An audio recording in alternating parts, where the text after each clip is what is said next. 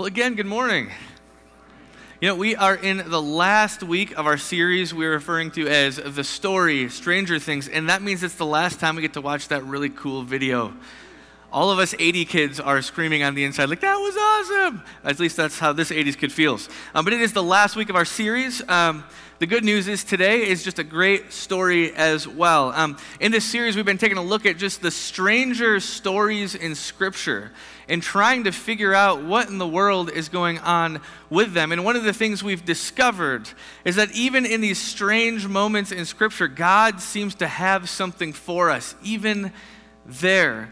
And we've been using the book, The Story, as kind of providing a framework for us as we work through these strange stories. And the story, what it does is it gives you three different unique vantage points of kind of looking at the Scriptures. And so I'll be moving around on the platform like I have been every week, but just as a little primer, when I'm standing over here, this is called the lower story, and this is when we're approaching the story through the lens of the people actually in the story, like what's going on the ground. I'll be over there when we talk about that.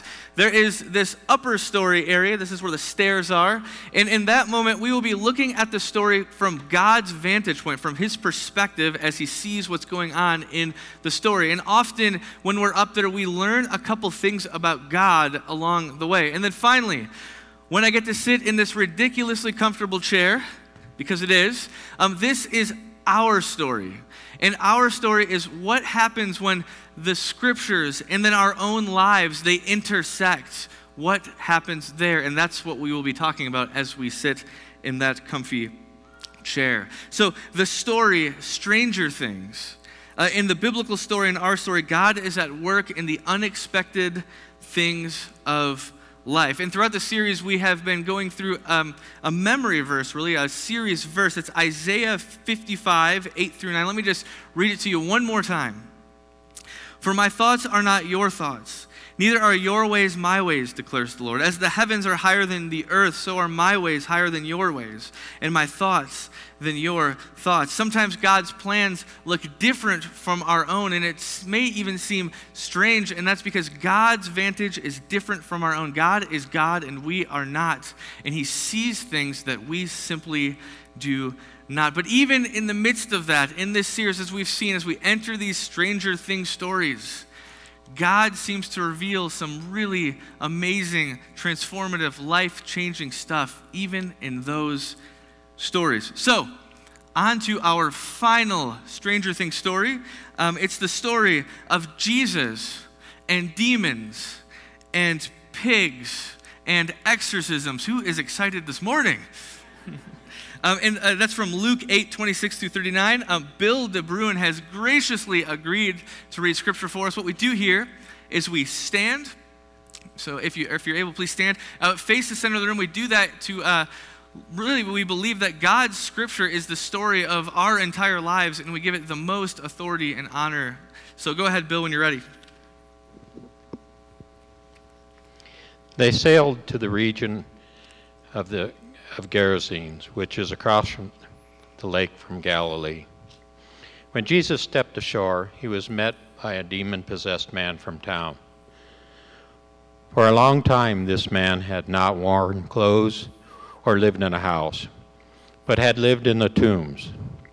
When he saw Jesus, he cried out and fell at his feet, shouting at the top of his voice, "What do you want with me, Jesus, Son of the Most High God? I beg you, don't torture me." For Jesus had commanded the impure spirit to come out of the man. Many times it had seized him, and though he was chained hand and foot and kept under guard, he had broken his chains and had been driven by the demon into solitary places. Jesus asked him, "What is your name?" "Legion," he replied, because many demons had gone into him. And they begged Jesus repeatedly not to order them to go into the abyss. A large herd of pigs was feeding there on the hillside. The demons begged Jesus to let them go into the pigs, and he gave them permission. When the demons came out of the man, they went into the pigs, and the herd rushed down the steep bank and into the lake and drowned. When those tending the pigs saw what happened, they ran off and reported this in the town and countryside, and the people went out to see what had happened. When they came to Jesus, they found the man from whom the demons had gone out sitting at Jesus' feet, dressed and in his right mind, and they were afraid. Those who had seen it told the people how the demon-possessed man had been cured. Then all the people of the region of the Gerasenes asked Jesus to leave them, because they were overcome with fear. So he got into the boat and left. The man from whom the demons had gone out begged to go with him, but Jesus sent him away, saying, "Return home and tell how much God has done for you." So the man went away and told all over town how much Jesus had done for him. Thank you, Bill. You may be seated.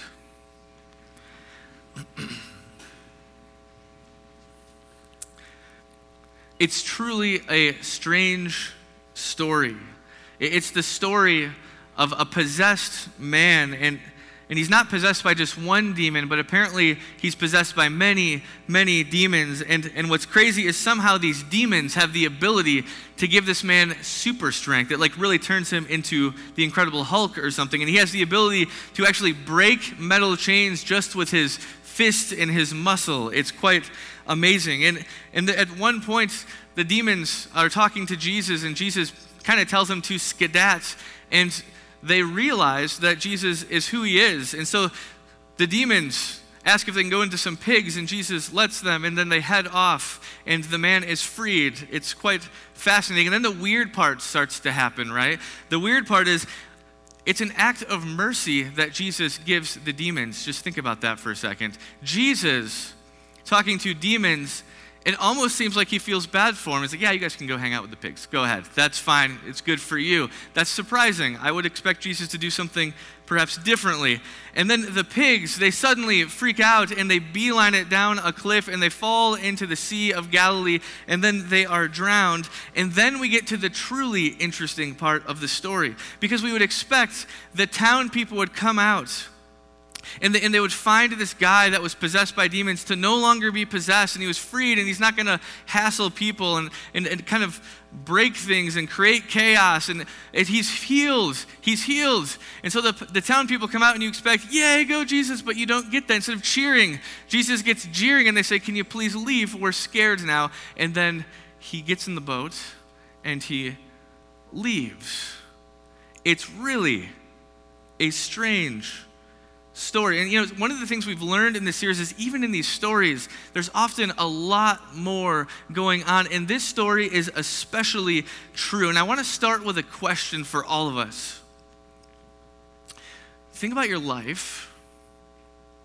What in your life has the most control over you? Have you ever thought about that? What in your life has the most control over you? And as you think through, maybe is it your job? Does your job have the most control over your kids? Spouse? Is it your iPhone? Could be. Video games, school? Is it your health? What in your life has the most control over you? For us today, that's actually a pretty tough question to answer, because we feel pulled in so many different directions all the time. Our time is spent on all sorts of different things. What's interesting is that if you were a Jewish person living in Jesus' day, you could answer that question very, very easily. Let me walk over here to the lower story. If you were a Jew in Jesus' day, and someone asked them, so what's the thing that kind of controls your life the most? Their answer, this is my guess, their answer would all be the same. It would be a picture of this guy. Anyone know who this is? I heard whispers, that's it. This is Tiberius Caesar Divii Augusti Filius Augustus. Now, I imagine this guy, if he was in school and he got in trouble and he had to write lines, that would be a bummer, because that's a super long name. Tiberius Caesar Divii Augusti Filius Augustus. Tiberius was the emperor of Rome. And the Roman Empire at this day, if you didn't know, was very, very powerful. It was really at its peak. It controlled everything. It had all the power in the universe. And a Jewish person would point to this guy and say, this is the guy that has the most control over my life. And if you were a Jew in Jesus' day, you weren't a big fan of that notion. Not a big fan of that happening. The Roman Empire was not exactly a positive thing in a Jewish person's life. The Roman Empire as a Jew was seen as an occupying force. They had control over something, Israel, and they had no business having control over it, and the Jewish people resented that deeply. And the Jewish people felt that Roman people and Roman society and Roman culture was just all bad. It was unjust. It was unclean, and the worst of all is it felt like they purposely trampled on all of God's laws. It drove them nuts. The Jews had an affectionate name for these people, this culture. They would call them pagans. Now, if you've ever been called a pagan, it probably isn't very nice. It wasn't nice back then either. Now, in the Gospels, Jesus did most of his ministry in a place called the Galilee. And let me just pop up a map here. This is a nice map of the Galilee. I didn't draw it, so you can critique somebody else. But this is a map of the Galilee. And if you look to the top of the map, you'll see a town called Capernaum. It is really in that region that Jesus does the majority of his ministry. But what's interesting about our story today is the story was not there. Instead, the story was on the right map. You can see there's a word called Gergasa, if you can read that. That is where this story happens. And that matters because Gergasa was a part of the Decapolis, or it means the 10 cities. And the 10 cities, if you were a Jewish person, was basically textbook what it meant to be Roman. It was all bad in every single way. They didn't worship the God of Abraham. They worshiped the emperor. They worshiped the Roman Empire itself. It was a bad place full of pagans. And if you were a Jew, you didn't even want to go to the Decapolis. Why would you go there and risk touching a pagan and making yourself unclean? So they would avoid it at all costs. And then there's Jesus. Guess where Jesus goes? The Decapolis. That's interesting. And the disciples follow Jesus with all of their thoughts about how much they can't stand the Decapolis into the Decapolis, and they follow Jesus there. And it probably created a stark image for the disciples. See, Jesus, they knew, was the Messiah. Right? He was God's chosen one. He had God's power on his side. He was going to be the one that really saves the world. It was God's power in Jesus. But they also knew that the Decapolis was really the definition of the Roman powers or the Roman Empire's land. And what happens when God in Jesus, who is a force and a power, and the Roman Empire, which is a force and a power, what happens when they meet? It's like a good old-fashioned story of what every young boy argues about with his friend, right? My dad's muscles are bigger than your dad's muscles, right? No one's had that argument here. I have. Anyway, so they're there and they're asking this question. And really, at the end of the day, well, who gets to be more powerful here? Is it Rome? Or is it God that's more powerful here? At the end of the day, who is the king of this world? Is it Caesar? Or is it Jesus? And I imagine the disciples wrestled with that question because their lived reality was that Rome was the true power of the world. And I'd like to just hit pause just 1 second. Before we really dive into the story, I think it's a question we need to consider. You know, our life doesn't look all that different from Rome these days, does it? I don't know about you, But sometimes when I turn on the news or I look outside even, I look out there and it makes me ask the question, is God really a power here today still? Is God powerful enough? In Roman culture, the Roman culture was filled with like the three bad I's: immorality, idolatry, injustice. And it seems to me when I look out there, it feels a little bit the same. Does anyone feel that? You look out there and you wonder, is God truly a power in our world today? Does it sometimes feel like to you that CEOs and politicians have more sway in our world than God does? Does anyone ever feel that way? Because that is exactly the way the disciples felt. Is God really a force here with the Roman Empire and all of its power? Is God really powerful enough here? Let me head back to the lower story. So what the story highlights is really the power of God and just how it works and how God's power interacts in this world. And the first point we can draw out of this is in the story, Jesus' power is different.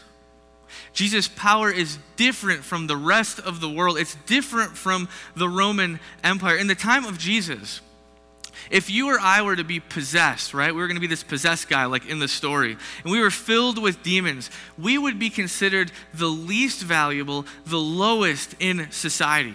Because in the Roman world, value was about how much work or contribution you could give. The more talented you were, and the more you built your business or your trade or whatever it was seen that you were inherently more valuable then. And so if you were a demon-possessed person, like the guy in our story, he was crazy, he was possessed, he was living among the tombs in the graveyard. And the question is, well, one, he doesn't have any value, but two, what do you do with a person like that in this world that can't contribute, that creates more chaos than peace? And Rome had a solution for that with its power. What you do is you take someone like that and you remove them from society. You remove them, you hide them from society, they go somewhere else. Because in Rome's eyes, the number one thing that was important was the Pax Romana, the peace of Rome, and maintaining that peace at any cost at all. Rome used its power to keep the peace. It's what it did. To keep the peace of Rome, to maintain the status quo, to ensure that everyone was still producing exactly as they're supposed to. And so in order to keep the peace, the demon-possessed man had to be dealt with, and that meant they did two things: chain him up, throw him in prison, and then assign guards to watch over him just to make sure. In other words, in Rome, if someone was in bondage to something like demon possession or a disease or whatever else it may have been, an addiction, Rome's solution to fix the problem was to put that person in more bondage out of the way, lock them up away from society. And Rome didn't care about one's bondage, only maintaining the peace. Rome, by the way, big metaphor for our world today, doesn't care about yours or my demons. Doesn't care. And then there's Jesus. And Jesus steps off the boat, and he is completely different from Rome. Jesus uses his power not to keep the peace, but to create peace in this man's life, to make more peace, not to maintain the status quo. And it makes me wonder,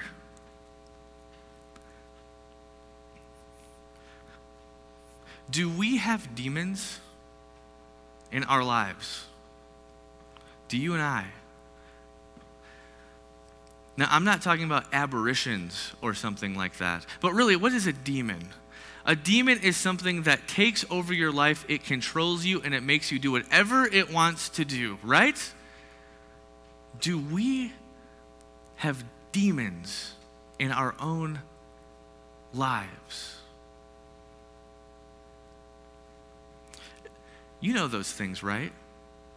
It's the constant battle that we have on repeat, right? We know those things. And sometimes it feels like we might be winning the battle, and then oftentimes it feels like we're losing this battle against this demon, this thing, this addiction, whatever it may be. And we fight this thing over and over and over again. And sometimes it just feels hopeless because we feel powerless to do anything about it, right? I'm not going to do a raise of hands. How many of us have struggled with porn?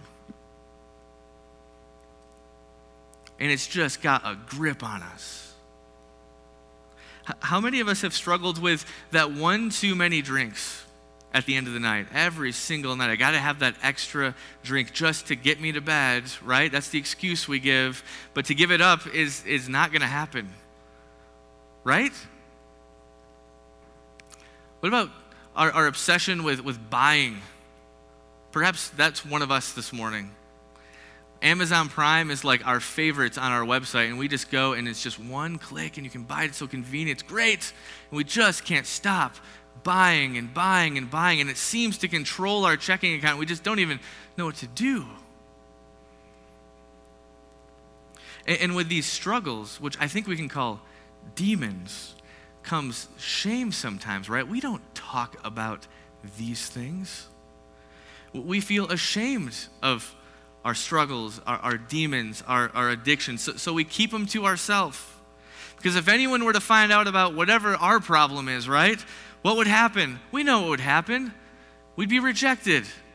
We'd be thrown out to the curb. We'd be ostracized, perhaps even publicly. We can't risk that. We'd be labeled. We'd have a label for us for the rest of our lives as a loser or whatever it may be. In some ways, the shackles and the guard in our story, the shame is really ours, our shackles and our guards. And then there's Jesus in our story. And Jesus steps off the boat. And what Jesus does to the demon-possessed man is really shocking in his day. He chooses to come face to face with him. He's not meaningless. He's not invaluable. He is a person, and he has great value, and Jesus comes face to face with him. He doesn't ignore him, and he will not ignore you. He doesn't see you as worthless, as a lost cause, and whatever your demons may be. And instead, he comes face to face with this man and with us. And he gets the demons out. And he creates peace in our life, in our world. The Jesus of the Bible, that's what he's all about with his power. He's not like Rome. He doesn't just want to push you to the curb. He wants to create peace when there might not be any. What would it look like if you and I took that seriously? And we went to Jesus and said, here I am. Here's my demons. Here's my struggles. Here's my addictions. And we just handed it over to him. What would that look like? Let me keep moving. Because Jesus' power is very, it's kind of all over the place in this passage. Jesus' power is different, sure, but Jesus' power is also dynamic in this story. It's very dynamic. The story of the demon-possessed man is a story of Jesus showing his involvement in the world in not just one way, but in two different ways. Jesus uses his power personally, individually, and he deals with the demon-possessed man, and he gets the demons out, and he frees him. But Jesus also uses his power really corporately. He uses it cosmically on a very large level. It's the whole world Jesus uses his power for.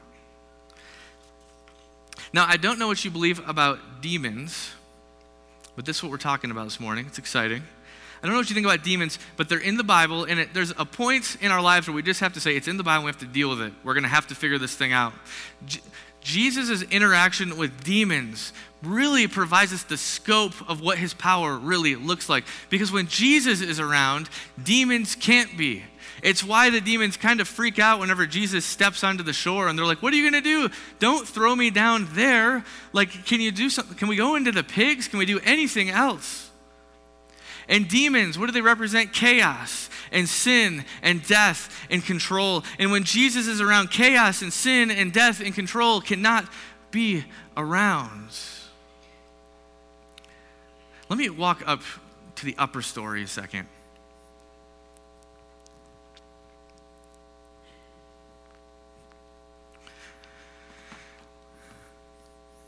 Now, I want to just make this very clear. Demons and sin and death and chaos and Satan, and you can continue the list if you want to, they are not competitive with God's power. They're not. You know, a lot of us believe that there is some kind of like celestial battle going on, right? We believe that there's some kind of good versus evil battle going on in the world. There's angels versus demons. There's God versus Satan. Maybe you have different language for that. And we often think that it's a competitive battle, right? That at least God and Satan must be reasonably matched because this is the way the world is. So it must be some pretty intense battle. But this story gives us a glimpse into what this battle actually looks like. The demons know immediately who Jesus is without him even saying his name. And they assume his great power, and they know that Jesus can do whatever he wants with them. Folks, the battle between good and evil, the thing that we believe about that, it's not even a close battle. God is the firm ruler of this world and can do whatever he wants to in this world. God is in control. God, even the demons or Satan or the powers and principalities is what the Bible sometimes says. They are nothing compared to God. Yes, there is chaos. Yes, there's disease and there's abuse and there's death, and there's famine and bankruptcy and divorce, there's conflict, and it makes us wonder sometimes, but the Bible over and over and over again repeats, God is still in control, even when we just don't see it. And God, especially in Jesus, has the power to defeat all other powers. All of it. Jesus' power defeats all other powers. And this is abundantly clear in the story of the demon-possessed man. God's power is greater than our power. God's power is greater than Rome's power. God's power is greater than culture's power. You know, it's interesting what name the demon gives his name to Jesus. Jesus says, what's your name? And the demon says, my name's Legion, which, I mean, every single horror movie I've ever seen, the demon's always Legion, so that's all I can think of. But Legion doesn't actually mean demon's name. There's more going on here. Legion is actually the largest unit of the Roman army. Like, that's what it was, a legion. It's like 2,000 to 8,000 soldiers. And they said, we're a legion. Check out this compare and contrast. We have this one guy in the story. He's demon-possessed, right? And Rome doesn't know what to do with him. So, you know, they try to take care of him. They try to bond him. They try to put handcuffs on him. They try to put guards over him. And he keeps getting free and running off into the hills and going crazy into solitary places. And then Jesus comes to this man, one guy. When Rome had an entire army of legions to deal with this guy and couldn't control him, Jesus comes on the scene as one man. And this guy says, I'm a whole legion of demons. You don't even understand. And in minutes, the demons are gone. See, what the story shows us is that God can defeat things even the Romans can't defeat. Rome, with all its legions and legions and legions, can't stop this one guy. And Jesus, after finding out that it's a legion of demons, it's not even close. The best Rome could do was try to tie him up, and it didn't work. But Jesus didn't even try. God has the power to defeat all other powers. And I wonder, what about our demons? What about our demons and our struggles and the pain and returning to that sin again and again and again and feeling like the battle is just never quite won? Jesus has an answer to that question too. It's on that wall back there. It's the cross where Jesus would go and he would die.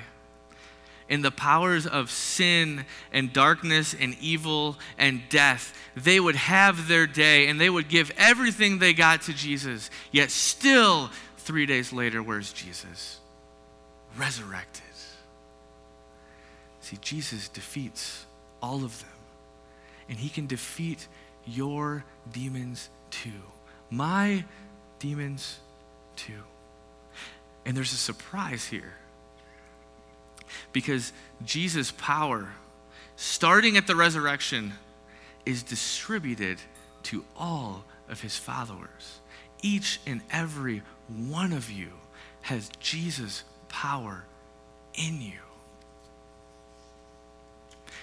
We are the body of Christ, and we're here to follow Jesus and to practice the power of resurrection. Every single place we go, when there is brokenness in this world, we are to bring healing in the name of Jesus.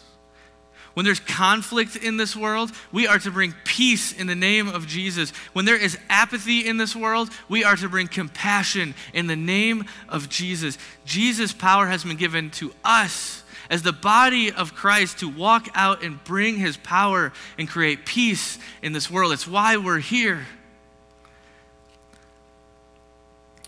So what are we going to do with it, church? Let's pray.